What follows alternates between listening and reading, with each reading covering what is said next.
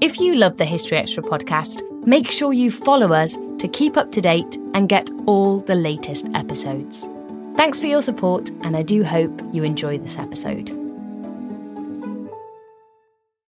When you need mealtime inspiration, it's worth shopping Kroger, where you'll find over 30,000 mouth-watering choices that excite your inner foodie. And no matter what tasty choice you make, you'll enjoy our everyday low prices, plus extra ways to save, like digital coupons worth over $600 each week. You can also save up to $1 off per gallon at the pump with fuel points. More savings and more inspiring flavors make shopping Kroger worth it every time. Kroger, fresh for everyone. Fuel restrictions apply.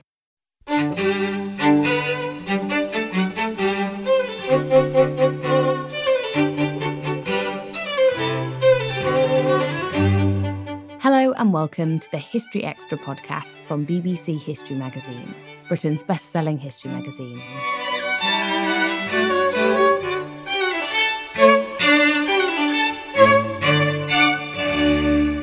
I'm Ellie Cawthorne.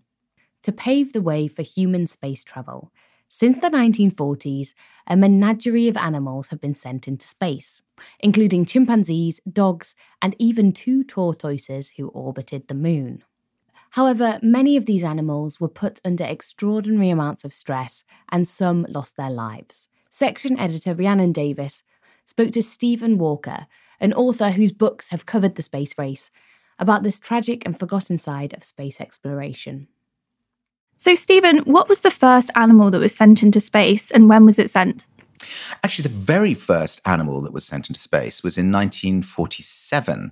It was a fruit fly, actually a series of fruit flies, that were put in the nose cone of American-built, reconstructed, wartime German V-2 rockets. That's quite a sentence, isn't it? But basically, these are the same V-2 rockets that were being used in World War II by the Germans to bomb London and also to bomb Antwerp. And this is a revolutionary missile for its time.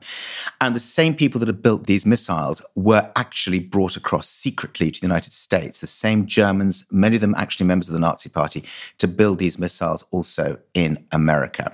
And they did these tests in New Mexico.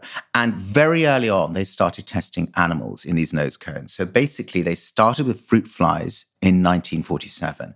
And by 1948, they had a special project called Project Albert. And it was so called because this was using a series of rhesus monkeys that were all placed in the nose cones of these V-2 reconstructed missiles and blasted into the skies, the upper atmosphere. All of them were called Albert. Alberts 1 to 6, in fact, there were. And every single one of them was killed. All of them were killed. I mean, it was a horrific situation. And you think, why on earth would they want to do something like that? What would be the point of that? And we can talk a bit about why they want to do that. But this is actually how it started. Fruit flies and then monkeys. And you mentioned why they would want to do that. Before we come on to that, there is one animal that I'm sure many of our listeners will be familiar with, and that is Laika, the Soviet dog Laika. Can you tell us a bit about her story? Absolutely. It's an amazing and very moving story, actually. Let's just set the scene for a moment. We are in 1957. It's November the 3rd. We're at a time which could be regarded as the height of the Cold War. 2 superpowers, the USSR, the Soviet Union, and the United States are facing each other across the Iron Curtain. And this is a time when the world is very, very divided. I mean, it seems kind of strange for us from the perspective of 2021, perhaps, but it could literally have been the case that the world could have gone Soviet, could have gone communist. And so the battleground that is being fought is not just on Earth, it's also beginning to be up in space. There is a race to populate space, first with satellites and eventually with human beings. The Soviets are ahead of the game. In October 1957, they put the first satellite called Sputnik into space, and it totally panics the Americans. It's something we talked about last time we spoke in my book, Beyond, about the first man in space. That happens in October. The premier of the Soviet Union, a man called Khrushchev, then says, we need more of these. We need to show the Americans that we know what we're doing and we are better than they are. And basically, the Soviet Union suffered from a massive inferiority complex where America was concerned. They wanted to prove to the world that they were technologically ahead. And so what they did was within 1 month of the world's first satellite flying around the world every 90 minutes, they put Sputnik 2, the second satellite up. The difference being that this time it contained an animal. The animal was a dog, and the dog was called Laika, which means barker. It was incredibly advanced. It was the first time a dog had been placed, any higher living organism had been placed in orbit around the world, and it stunned the world. But the problem was that the technology at the time in the race to get ahead did not exist to bring the dog home. She was given 7 days of food and oxygen. She was in this tiny windowless box, basically buried inside the satellite.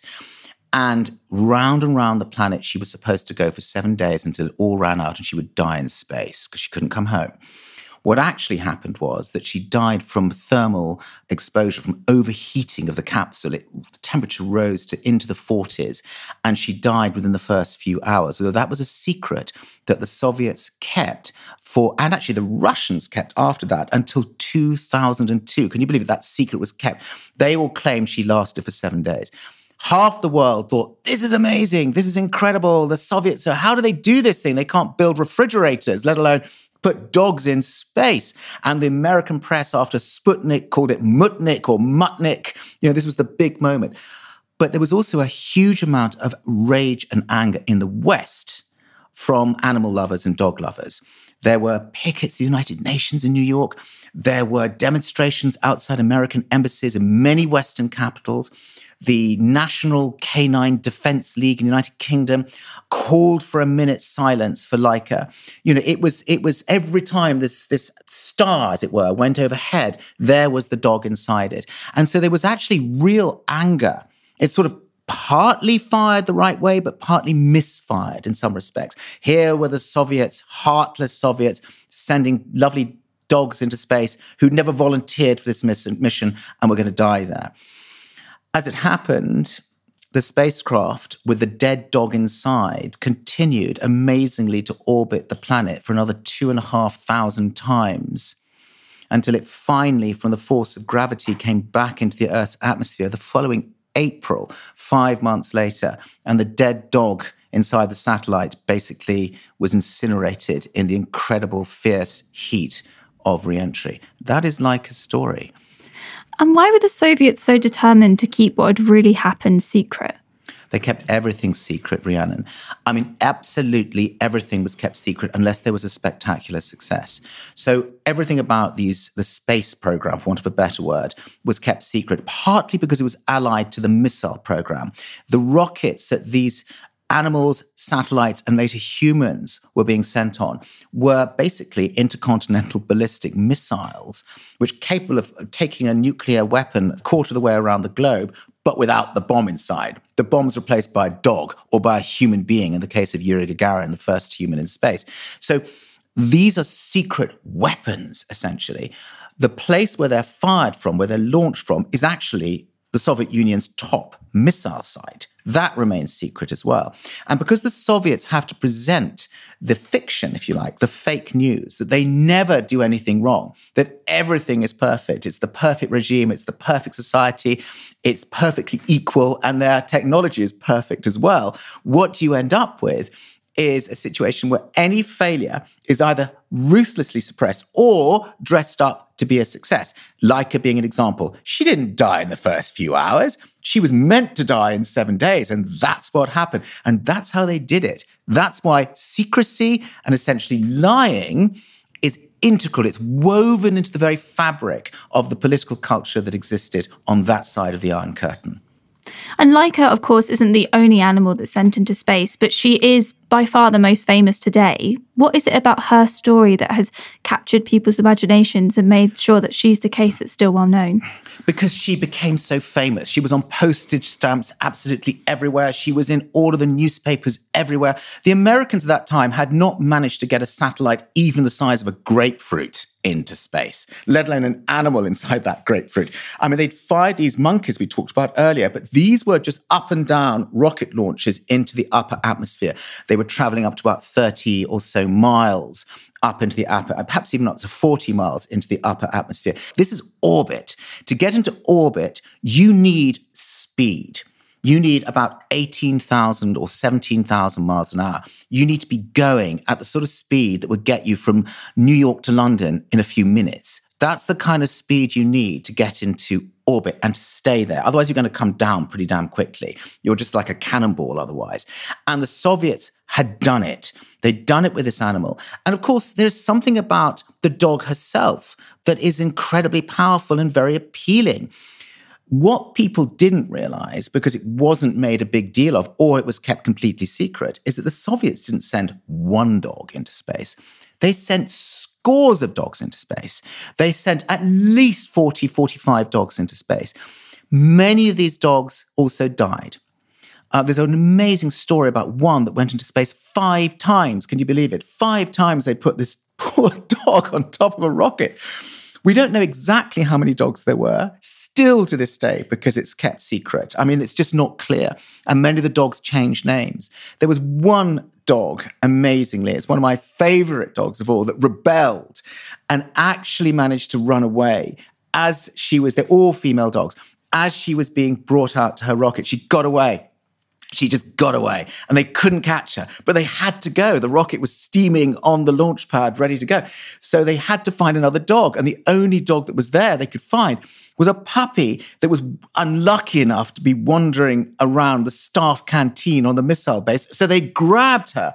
They grabbed the puppy, put the puppy in a string, 10 or 15 minutes or whatever it was, after this puppy is kind of just wandering around the dustbins behind the staff, and she's in a rocket. And she's on her way into the heavens, possibly quite literally in her case. So she was the one big rebel. All of these dogs, they started, the Soviets, a little later than the monkeys in America. They started in 1951. All of these dogs were grabbed from the streets of Moscow by specially trained dog catchers. They would go out, they'd grab them. And the dog catchers had to get the right kinds of dog. They had to get dogs that were light-colored, so it would show up on the cameras inside the cockpit more easily. They had to be the right size, they had to be the right weight, because as I was saying, they're replacing essentially a bomb that would be inside the top of these missiles.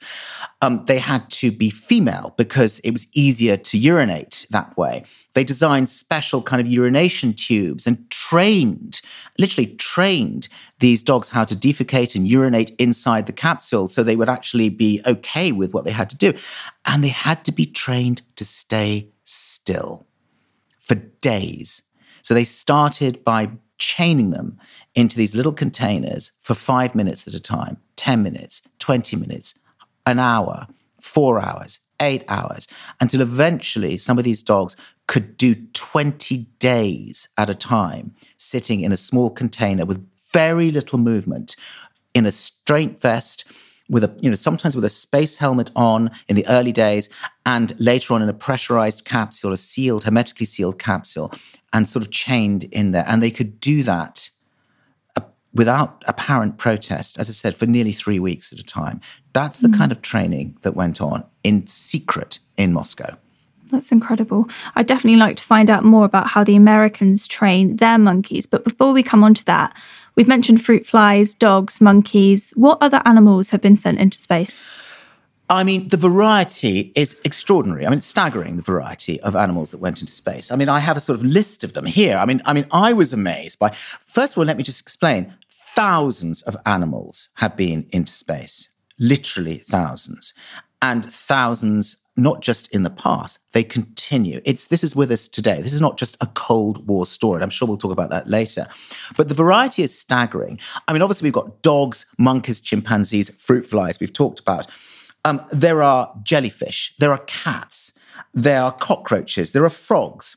There are tortoises, moths, spiders, crickets, worms, honeybees, for God's sakes, mice, rats, snails, ants, squid. And of course, there are guinea pigs. There had to be guinea pigs as well. I mean, that I don't think, by the way, is a full sample, of the range. I'm sure there might be some listeners of this podcast who say, no, he's missed several others that they were. And I'm sure that they have. One particular animal, which I particularly love, is called a tardigrade. I don't know if you know what that is, but a tardigrade is one of the hardiest creatures on the planet. It's about 1 millimeter or so in size. And it looks very cute, actually, when you look at it under a microscope. They're sometimes known as water bears because they have little bear-like faces. These animals can exist kind of anywhere on Earth in really extreme conditions. But they're even more extraordinarily able to survive in space. And there was one famous incident in 2007 where a European Space Agency rocket took up, I think, 2,000 or 3,000 of these little tardigrades, exposed them to the outside of the spacecraft. In other words, to the full hazards of space for 12 days, and they survived in space. So why do scientists want to send animals to space? What's the reason behind it? Well, let's just wind the clock back for a moment and say, if I can answer the question why they wanted to, because I think there's two different stories going on here. Why did they want to? Why were they killing monkeys, on these terrible projects and sending all these dogs in Russia? Why were they doing this with these animals back then? Well, nobody knew what would happen to human bodies in space. And it was kind of obvious that that's where things were going to be going. It was obvious in the context of the Cold War that we talked about that space was the new frontier and it could possibly be the new battleground. With human-piloted rocket ships flying in space against each other, that kind of crazy world that we see in science fiction and isn't really that far away now. So there was a real sense in which human beings would end up going to space one way or the other. But who knew what would happen to a human being in space? No one had a clue. There were all sorts of fears that the circulation would stop completely, that people wouldn't be able to swallow, that they would go blind, that they would develop these terrible ulcers, that they would be exposed to unfiltered radiation from the sun and develop rapidly horrific cancers, that they would literally, their heart would stop, that they would have total atrophy of their muscles, or they couldn't, paralysis, they wouldn't be able to move their muscles at all. And there were also fears about what would happen if they were on a rocket, which was accelerating to the speeds we've talked about. 17,000 miles an hour. What happens to a human body in that situation? Is it crushed by the G-forces, which are incredibly powerful, so that if you weigh, I don't know, whatever you weigh, you suddenly weigh possibly up to 10 or 20 times that amount when you're actually being launched into the sky, into space. If that happens, are you crushed completely out of all recognition? They didn't know. So they had to send these animals to find out. That's why all of this push happens in the USSR, to a certain extent also in China, even then, back in the 60s, and certainly the United States, to put these animals in space. The interesting question is why they're still doing it. Why do they need to do this? Surely by now they know what zero-G or weightless conditions does to the human body. And that is true. And there are lots and lots of calls for, moderating the amount of this research that goes on. But it's now become sort of more sophisticated. There was very recently, in June of 2021, this year, one of SpaceX, Elon Musk's cargo Dragon vessels took some baby squid up into space, to the International Space Station, hatchling squid. And what they were looking at are very specifically the relationships between microbes and animal hosts, essentially. Very significant about where we think we are right now with the pandemic and so on. So this is all part of an ongoing series of experimentation, which I don't see ending for a long, long time. But back in the Cold War, it's all about, can a human being survive this hell, what is effectively the most hostile environment ever encountered? And that's why they were sent up. And continuing to think about the Cold War then, there are such high death rates, as you've mentioned. How do the handlers feel about the prospect of sending animals essentially to their deaths? It's really, really fascinating. When you look at the American side, actually, when you look at both sides, they look like cold-hearted, psychopathic scientists, all of them. There's a lot of black humor that goes on the American side. And it's really unpleasant to read from the perspective of where we are now in 2021. It's really ugly. These are different. We're in a different era now. And there's something really unpleasant about the sort of jokes that get made. I mean, I'll give you an example. A lot of these animals weren't just being tested in space. Because of these acceleration forces that we're talking about, a lot of the testing happened on these rocket sleds that they built on the ground, which would accelerate to jet aircraft speeds on the ground and then suddenly stop to see what would happen to basically organisms, to bodies that were strapped to those chairs, just in case you had to eject or something in a spacecraft or coming down onto Earth, through the atmosphere, whatever. They needed to know this stuff. And so they put them on these kind of nightmarish rides with names like, Daisy Track and The Bopper and Snort and all kinds of horrible names. They didn't just put chimpanzees and monkeys on those, most of whom died. They also put pigs on them. And there are many recorded instances of little kind of labels being hung around the pigs' necks before the ride in which they were definitely going to die, with the word Project Barbecue on it. And in some cases, the pigs were actually even eaten. That's not a myth after they've been smashed up at the end of a run. So you get this, even the very first Project Albert, that very first Project Albert flight with Albert 1 put into the nose cone of that V-2 missile, somebody had actually written on the nose cone before the flight, before the launch, "Alas, poor Yorick, I knew him well," which actually is a slight misquotation of Shakespeare. But nevertheless, it was put on that nose cone. So you get that sort of strange, black, dark humor, which is very ugly. On the Soviet side, there's much less evidence of what people actually felt and saw. But I managed to interview, for my book Beyond, the very last surviving chief animal handler, animal trainer of the Soviet dog program, a terrifying woman called Adilia Kotovskaya, who was, she was pure Soviet. She was really quite scary. Took forever to persuade her to do an interview. And then we sat down and we tried to film her in this place, and that wasn't good enough, and that place, and that wasn't good enough. And she kept telling me off, and she kept telling my crew off the whole time. And she was really quite scary, actually. She was right in the center. She was actually Gagarin, the first human in space, Gagarin's doctor who did his medical just before his flight in April 1961. Terrifying figure. And, she said, I love dogs, she said, and then consigned loads of them to their deaths one after the other. So you do get this strange doublethink that goes on, this really weird mismatch. And the absolute chief of the whole animal program, and indeed the human medical or aeromedical program, space medical program, was a complete sadist called Vladimir Yazdovsky, who everybody hated. I've interviewed people who worked for this guy at the Institute of Aviation and Space Medicine in Moscow in the 1950s and 60s. All of them, without exception, loathed him. They were terrified of him.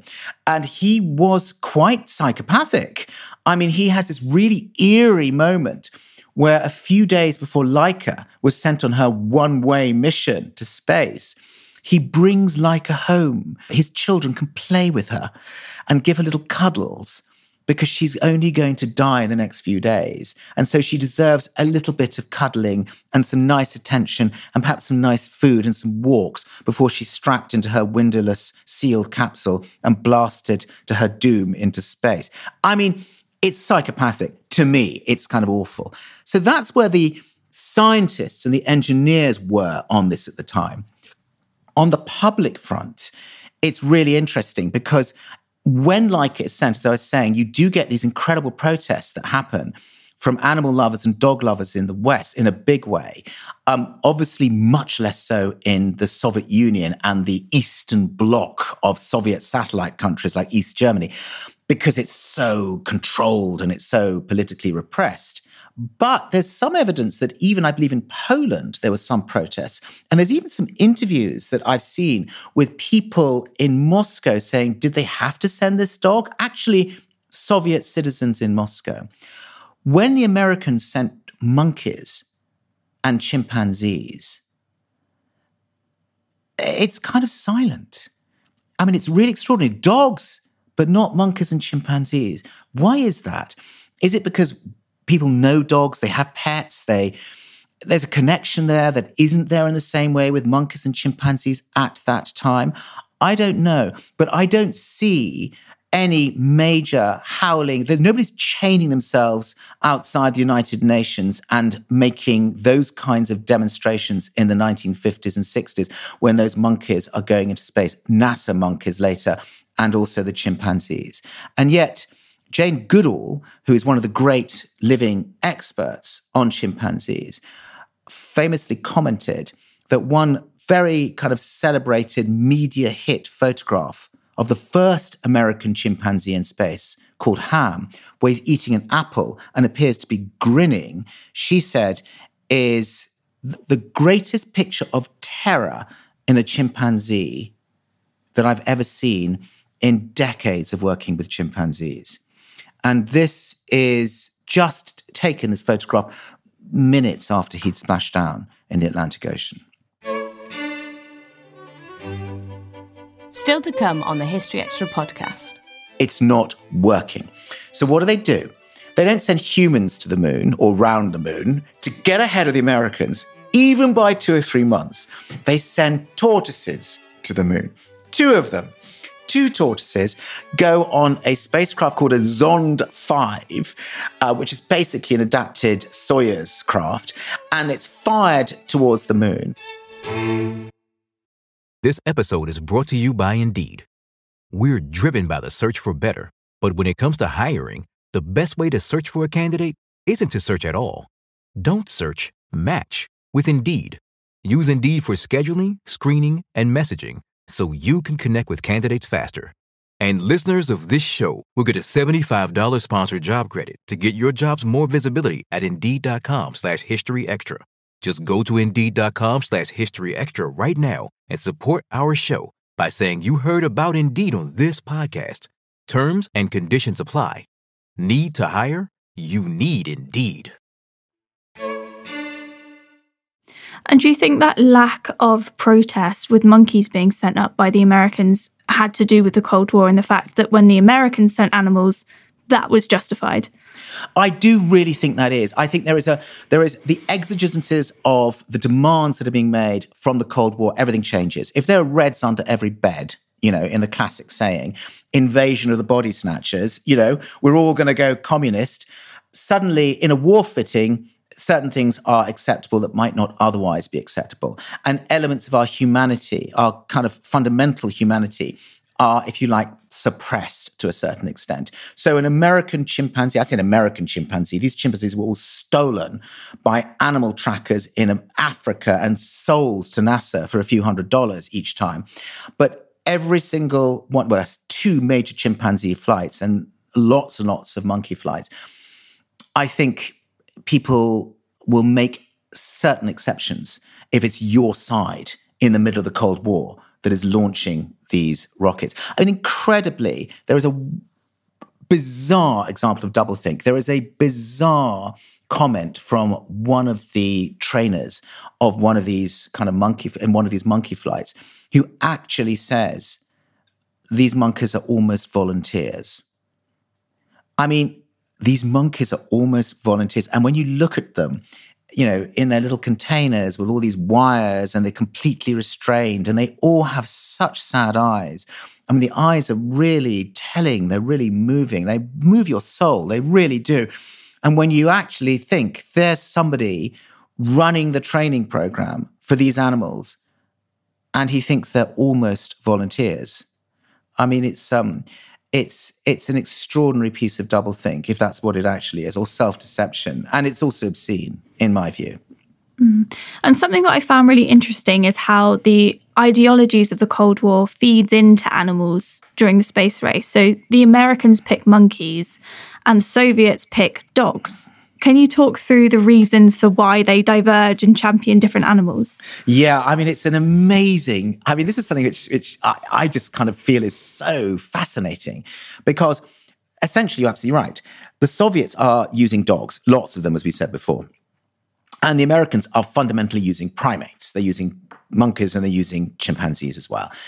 Why?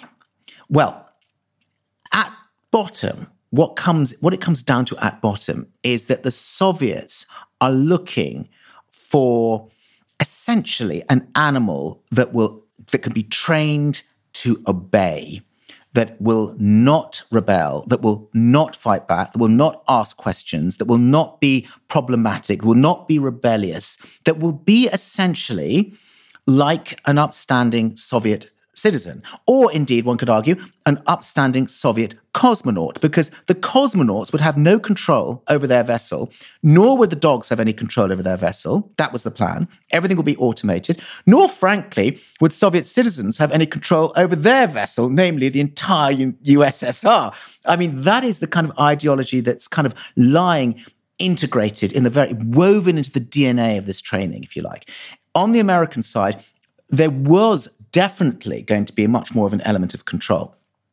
The guys that were actually picked to fly these first missions were all hotshot test pilots, unlike the Soviet cosmonauts.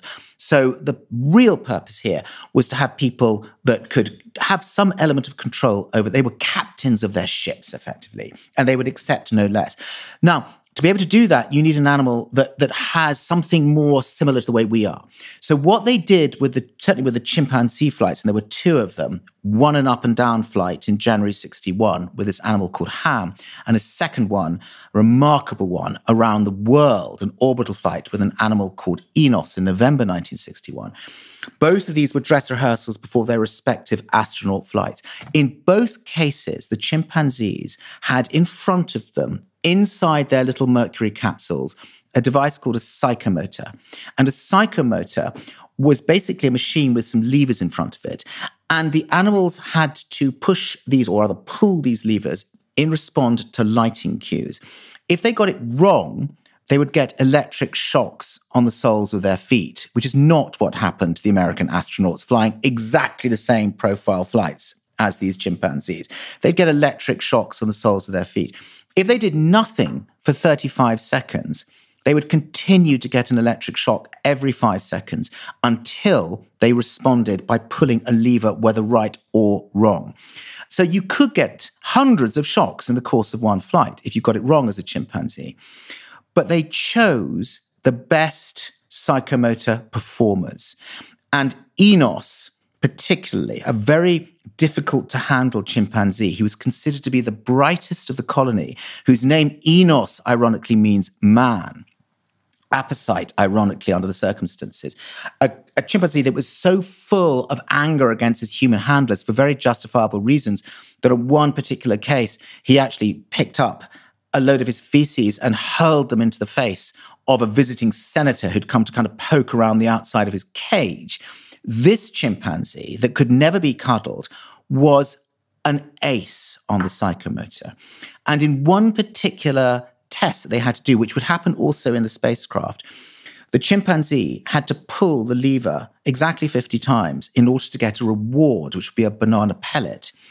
And in the case of Enos, he was so good that he would actually pull it 49 times and then hold his hand out ready for the banana pellet on the 50th time. He was counting, for God's sake.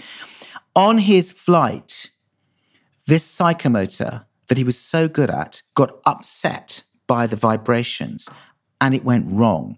And so instead of giving him a banana pellet when he got it right, which he did all the time, it gave him an electric shock. And if you read the NASA literature for the time, and I've read it, and it's completely extraordinary, I mean, fascinating, all these scientists, writing their very kind of academic papers about these flights. What they concede is that this brilliantly intelligent, difficult to handle chimpanzee is trying to game the system. He's literally trying to work out what is going wrong and can he put it right, because he knows how to do it right perfectly. So now there's a problem with the system. There's real consciousness here. There's a conscious calculation to pull levers in the wrong order in order to game the system so that it would actually give him the banana pellets now and not the electric shocks. He got 35 electric shocks when he went around the world. When he gets down, he gets an apple. He was so angry that when he's bobbing around in splashdown in his mercury capsule, waiting for the helicopters that took an hour and 16 minutes to come and pick him up, he manages to rip off his restraint suit. He then takes off and pulls off, tears off every single one of his electrodes, which are plastered all over his body, including a rectal thermometer that's 8 inches up his bottom. And then he pulls out a catheter which has a balloon inflated inside. And with the balloon still inflated, he yanks that out of his penis. That's what he does. But for that hour and 16 minutes, there are no humans yelling in his face, and there are no electric shocks on the soles of his feet. He's free. It's such a tragic story, isn't it? Thinking about another animal that's been to space, this is something that I'm sure a lot of our listeners will not know. I certainly didn't. It's the 2 tortoises who go around the moon. Can you tell us a bit about that story? I love the tortoises. September 1968. The American moon program is very much in full swing. We are 9-10 months away from Neil Armstrong's giant leap for mankind. And Apollo 8, which is going to fly in December 1968, is the first Apollo that will actually not land on the moon, but fly all the way around the moon. It's the first time any human being has been there. The Soviet lunar program is really falling apart by this point. I mean, it's a fascinating subject for another time in itself, but it is really falling behind. And they're doing their best to kind of lie about it, but they're not lying about it very effectively. But it is really starting to fall behind. And their rockets keep blowing up. Nothing seems to be working properly. I don't need to go into the details here. It's not working. So what do? They don't send humans to the moon or round the moon to get ahead of the Americans, even by 2 or 3 months. They send tortoises to the moon. 2 of them. 2 tortoises go on a spacecraft called a Zond 5, which is basically an adapted Soyuz craft, and it's fired towards the moon, along with, I think there was some worms and there were always fruit flies on these missions. I think there were fruit flies on that mission too, but I wouldn't swear to it. Some listeners might know better than I do. But it's certainly, they had these 2 tortoises, which I think are unnamed. I've been searching to try and find if they were ever even given a name. I don't think they were. And these tortoises were sent round the moon. And it is incredible, actually, because they went round the moon and they came back and they landed actually in the water, which is very unusual in the Indian Ocean for Russian spacecraft, Soviet spacecraft. And when they were picked up, they had lost 10% of their body weight. It's quite extraordinary. Nobody quite knows why, although they weren't, I think there was the very limited amounts of kind of food and water they were given.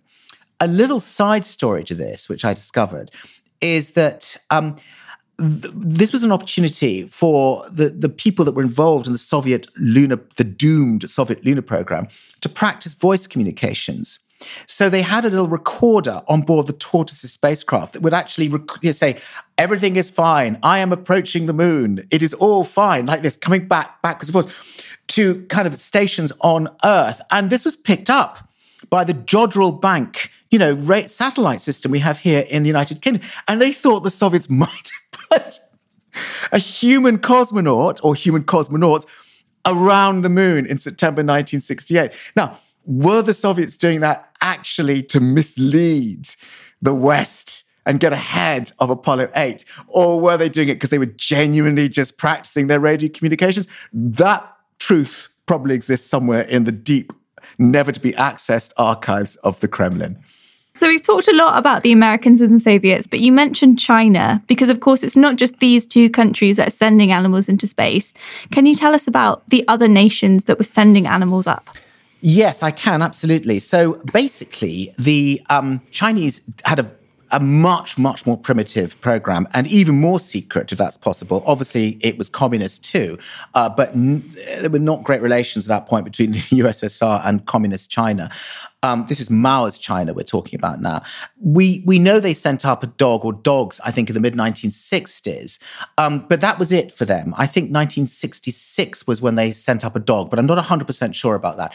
But what we do know is that that was really it for their kind of dog program. Interesting enough, there is, this is a truth, is that when they sent their first taikonaut or astronaut or cosmonaut, whatever you call it, to space in 2003, there were no animals on board or no dogs on board that spacecraft, but there was dog meat, definitely, on the menu, because the first astronaut, the first Chinese astronaut, actually talks about that quite openly, that they would eat dog meat when they were up there. So that's how the dogs got into space in 2003. The Chinese space program is now much bigger, obviously, and they have also just built their new space station called, or translated as, the Heavenly Palace. So they've got this thing going around. No doubt they'll have animal experiments going on in there in the same way as the International Space Station does as well. Others have also gone into space. There was a cat put into space by the French, the only known cat to go into space in 1963. The French had to be different, didn't they? So they had to do it with a cat. No one else put cats into space. They did. The cat was called Félicette. She was a stray, I think, originally, purchased from a pet shop in Paris. She was trained in these things called noise boxes, so that she would get used to the sounds of a rocket. And she was fired up into space in, I think, October 1963 from a test site in Northern Africa. And she was up for about 13 minutes. She survived. There were a number of other cats that were trained with her. One of them went up a week after her. And when the rocket blew up on the launch pad, the cat blew up with the rocket, obviously. Félicette herself, who had electrodes implanted into her head, actually, it's quite horrific to see this, she was euthanized after her flight, as were every single one of her fellow trainee cats as well. I mean, it is incredible what we humans do to animals. I mean, I don't want to get all kind of vegan about this, but it is really shocking, actually. And for benefits which are, debatable, actually. We're not talking about cancer and saving human lives on the ground. We're talking about the adventure of space exploration, of which I'm a great believer. I've written a book about it, for goodness sakes, in Beyond. But the reality is that there is a callousness about this sometimes, and a sort of an inability to find empathy at all that I find disturbing, and I find it difficult. And I think that's one of the reasons why I'm so pleased to be able to do this podcast, actually, to give the animals their chance, give them their voice. There are other nations that have also been up to. Iran, famously, either did or didn't send a monkey up as recently as 2013. Nobody quite knows if they did or didn't, because they had before and after shots of the monkey, but they're quite clearly a different monkey. So, and then subsequently they claimed that the first one was maybe a monkey that had gone up 2 years earlier and it had gone wrong, and somebody messed up the pictures. But who knows? Did they? Did they not? We don't actually know. The last American-Russian monkey, it's really a Russian monkey, went up in 1996. It was on a biological satellite called Bion 11. And it created unbelievable controversy because 2 monkeys were going to go on board. I'm not sure they were squirrel monkeys or rhesus monkeys. I think they were rhesus monkeys. 2 of them were going to go on board this biological satellite that would spend a couple of weeks in space with just animals on board. The Americans contributed. NASA put money into this program as well. And there were tremendous protests about monkeys going. This is 1996 now. Tremendous protests about these Russian monkeys. The protests were successful at first, and Congress actually pulled its funding and stopped American collaboration with the Russians on this mission. But thanks to pressure coming from the other side, and interestingly from John Glenn particularly, who was the first American in orbit, the one that went into orbit after Enos's flight in 1962. He was a really big figure at that point. He'd already run once for president of the United States. He was a senator, and he put pressure as well. And thanks to that, the funding was reinstated. America was back in business, and the monkeys went ahead on that flight. And NASA crossed its fingers and prayed that nothing would go wrong. And what happened is that something did go wrong. And after the Bion satellite was retrieved after a couple of weeks in space, one of the monkeys died on the operating table in a routine biopsy procedure the following day. And the protests became massive. I mean, people were chaining themselves inside Washington headquarters, from all sorts of animal organizations about ethical treatment of animals. And it became a big thing. And from that point on, all of the monkey flights, the primate flights, stopped. the laws got tightened. So primates did not go up, apart from maybe this Iranian thing, which had nothing to do with Russia and the United States. They stopped at that point. Obviously, the dog flights had stopped at that point. But that didn't stop still a welter of other animals that we've talked about, from sort of the size of mice kind of downwards, if you like. I hate to use that downwards, but you know what I mean. In terms of the complexity of organisms, I suppose I mean, which was still being put into space and still are to this day. And for my final question, how can we better remember the animals that gave up their lives for space exploration? None of these animals really have much of a memorial. Ham, the first chimpanzee in space, was buried in 1983 after a terrible life living in zoos and sort of dying, I think, almost of depression, really. He was buried in New Mexico, but his skeleton was donated to a medical museum. Others have been stuffed and they sit in entrances to museums. It's pretty horrible at the Smithsonian and Moscow museums. Felicette the cat finally got a little wooden sculpture in 2020, which is like 60 years nearly after her flight, in a university in Strasbourg, I think. I think that it's like war animals. Animals that were forced to fight in wars, countless of whom died in generations of history. And in London, certainly, we have a rather beautiful memorial to these animals in Hyde Park. I mean, it's very moving, and I think it's very important. And I think in their own way, maybe at an appropriate place, maybe not a place like London, but an appropriate place like Houston or the Cape or something like that, I think there should be some sort of memorial. I do. I think there should be some sort of memorial.